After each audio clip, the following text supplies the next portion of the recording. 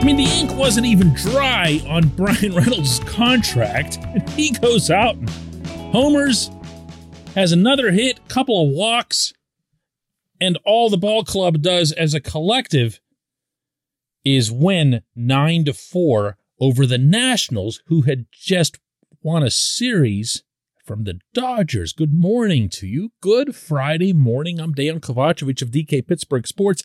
This is Daily Shot of Pirates. Yes, Pirates and positivity happening in the same episode. It comes your way bright and early every weekday if you're into football and or hockey. I also offer up daily shots of Steelers and Penguins that I hope you'll check out. I'm barely scratching the surface on everything that went right in this one. Daniel Vogelbach, 4 hits, including a leadoff home run, and I mean leading off the game. Cole Tucker, who was all but DFA'd a day earlier, had 3 hits. And then there's Roansy Contreras coming in and putting up 3 zeros with 5 Ks, including a strikeout for the ages of all people. Juan Soto had to be seen to be believed. He's firing nothing but gas to the guys in front of Soto. 98, 99, 98, 99, downstairs, upstairs, inside, outside. Soto comes up and he just gets nothing but these curves, these big, swooping, way too fast curves. He had no chance at these pitches. People in my business, and myself included, will be guilty of overusing superlatives and say things like, it was brilliant, it was electrifying, it was mesmerizing. He is that. This kid is that on the mound. It doesn't mean he's flawless. It doesn't mean he's, never going to give up a run or something ridiculous like that. But that stuff is out of this world. And when you combine everything that I just laid out for you with all that defense that we saw the day before with a couple of clutch hits, a terrific relief outing by Will Crowe, who's looking like another breakout candidate. And then you bundle all that together with the Ke'Bryan Hayes extension that'll keep him in Pittsburgh essentially for life. And then the team finally figuring things out, at least as a ramp up or a launching pad toward an extension like that for Reynolds. I'm just going to ask you again the same question that was posed in yesterday's episode, and that is it okay to feel good about the franchise? This portion of Daily Shot of Pirates is brought to you by our friends at North Shore Tavern. That's directly across Federal Street from PNC Park. It's home of Steak on a Stone, an eating experience, underscoring the word experience. The steak is brought to you partially cooked on an 800-degree stone, and you do the rest. It's a ton of fun, it's a great meal, and it's a baseball atmosphere like no other in Pittsburgh. North Shore Tavern, right across Federal Street from PNC Park. I know this much about feeling good about the franchise.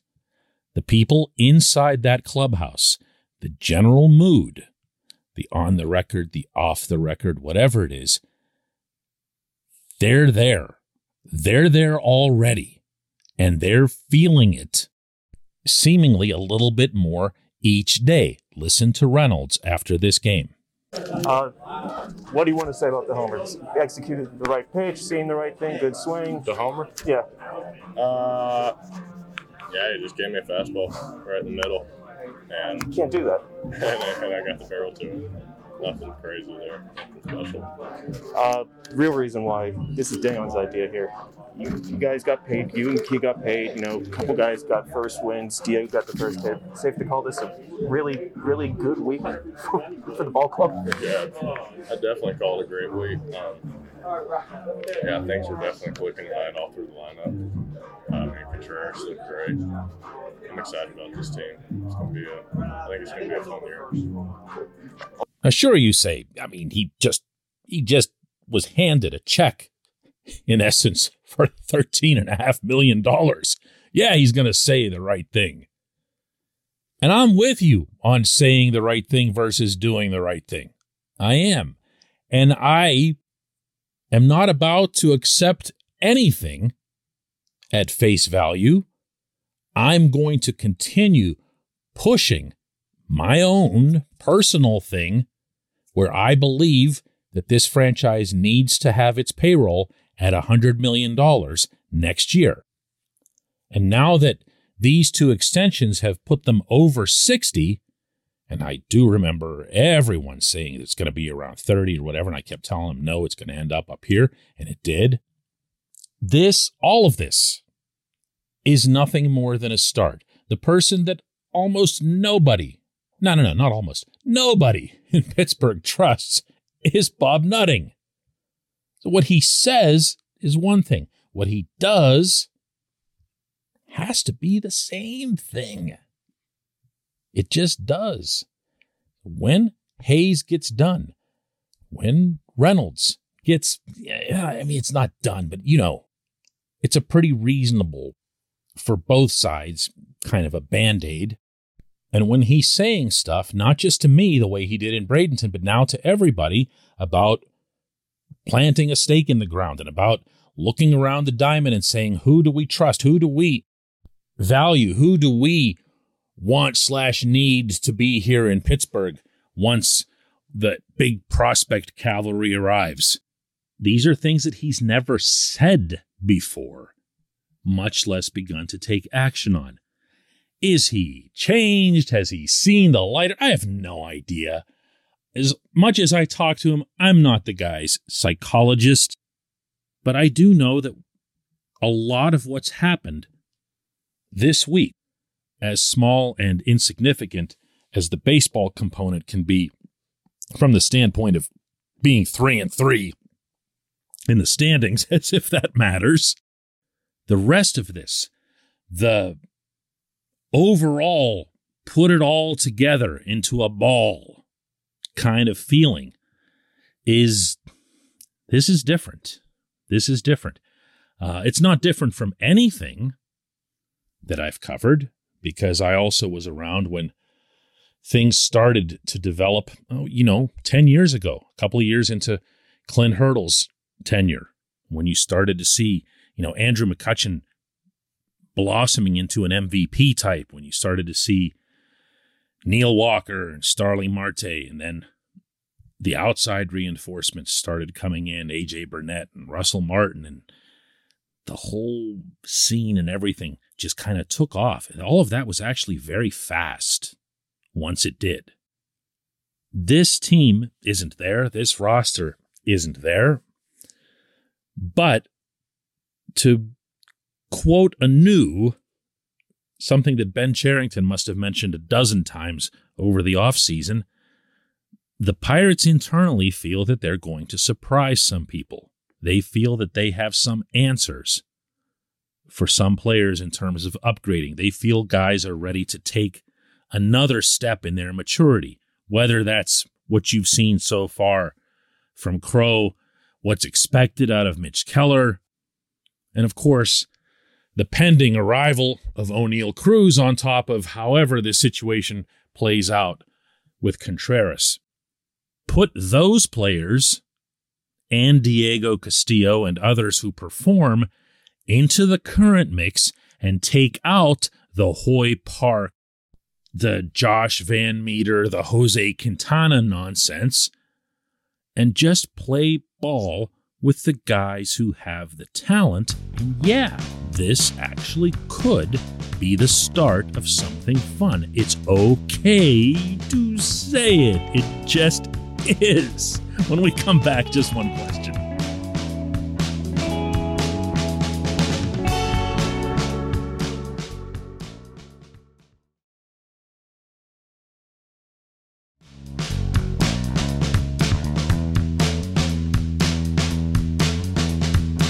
Welcome back. Time for J1Q. Today's comes from Dan. And he asks, hey, Dan, with this 2-year Reynolds deal, should this be looked at as a starting point for a lengthy extension or just a means to an end? And Reynolds is going to go ahead and hit free agency in 2025. Dan, the answer to that is probably about as complicated as you'd imagine. But in the short term, all that happened here, and I'm going to start spilling all of this out now instead of giving it to you in little bits and pieces, which is what I've had to do because of the nature of the type of reporting that I was doing. And you can't say this and you can't say that. And that didn't come from me and whatever else here. Now that it's over and done with, somebody screwed up at 115 Federal. And the arbitration process, something that's always conducted on an island with all 30 teams. There's a place in the building that's just arbitrations. And I've known this for years.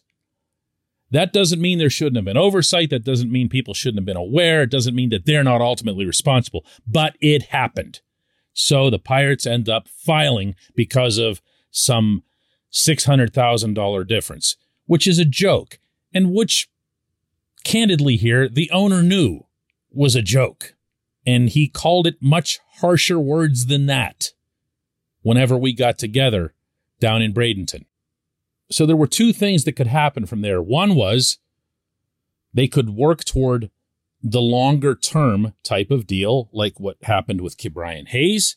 And the other was that they could just try to patch up arbitration, or part of the 4 years of arbitration that Reynolds still had at that point. The former, meaning the long-term extension, was broached between the team and the agency. It never made it to the player. Hence, my reporting a couple of days ago that it hadn't made it to the player. A long-term, big figure number had never made it to the player. I'm putting that in large, bold, underlined, italicized, shoot fireworks out of them letters, okay? So the focus became the 2 years. Now, I reported a couple of days ago, both in print and on this show, that a 2-year arbitration type deal, kind of a bridge, I guess you could call it, except that Neil Huntington's ruined that term here forever.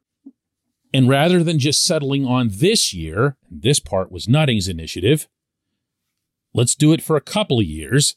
This way, any and all whatever bad feeling or whatever would get ideally smoothed over. And by that, I'm referring to, of course, between the team and the player and the player's management. So if Reynolds were to have some kind of, terrible, unspeakable thing happen, he's not operating on a bottom dollar salary. Okay? He's pretty comfortable in getting $13.5 million over the next 2 years, which, by the way, is markedly above arbitration norms. And in the meantime, and this part also was important to Nutting, they would keep the door open, both sides would, toward that long-term deal. Now, I also told you a couple of days ago that there's some trepidation about the long-term deal on the team's end, at least as it exists. They were, about the overall dollars in the equation. Again, feel the need to repeat this. None of which made it to the player. All right, so that just tells you how preliminary that was. I have absolutely no idea what those numbers were, what the years were, or anything like that. I venture to share as much information as I can with you, but I'm also pretty open, I'd like to think, in telling you when I've got nothing. And I've got nothing as far as years and money goes. So that's how this came to pass. I was leaving the ballpark on Wednesday afternoon after the Pirates' victory over the Cubs. Bob Nutting was heading down to Derek Shelton's office, which I thought was really strange. Brian Reynolds, from the other side, was heading to Derek Shelton's office, which I also thought was rather strange, except that there had already been a couple of players poking their heads into Shelton's office to grab a couple of cold ones, so I thought maybe Reynolds was doing the same thing. Why don't I report stuff like that? Well, I didn't think it was going to be significant. You see stuff like that all the time, but there it was. Other than the owner going into the manager's office, there it was. And it all got done, and now you know the full story, and the player is happy. Reynolds made that very clear yesterday. Yeah, it feels great. I'm really glad that this is where we landed. Now move forward. Just go through the season. It's great.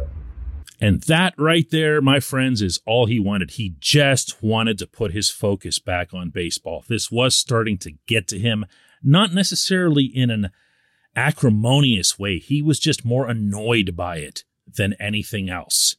Now he just gets to play ball. I appreciate everyone listening to Daily Shot of Pirates, not just today, all week long. Let's do another one on Monday, at which point I'll be flying up to Milwaukee to cover that series against the Brewers.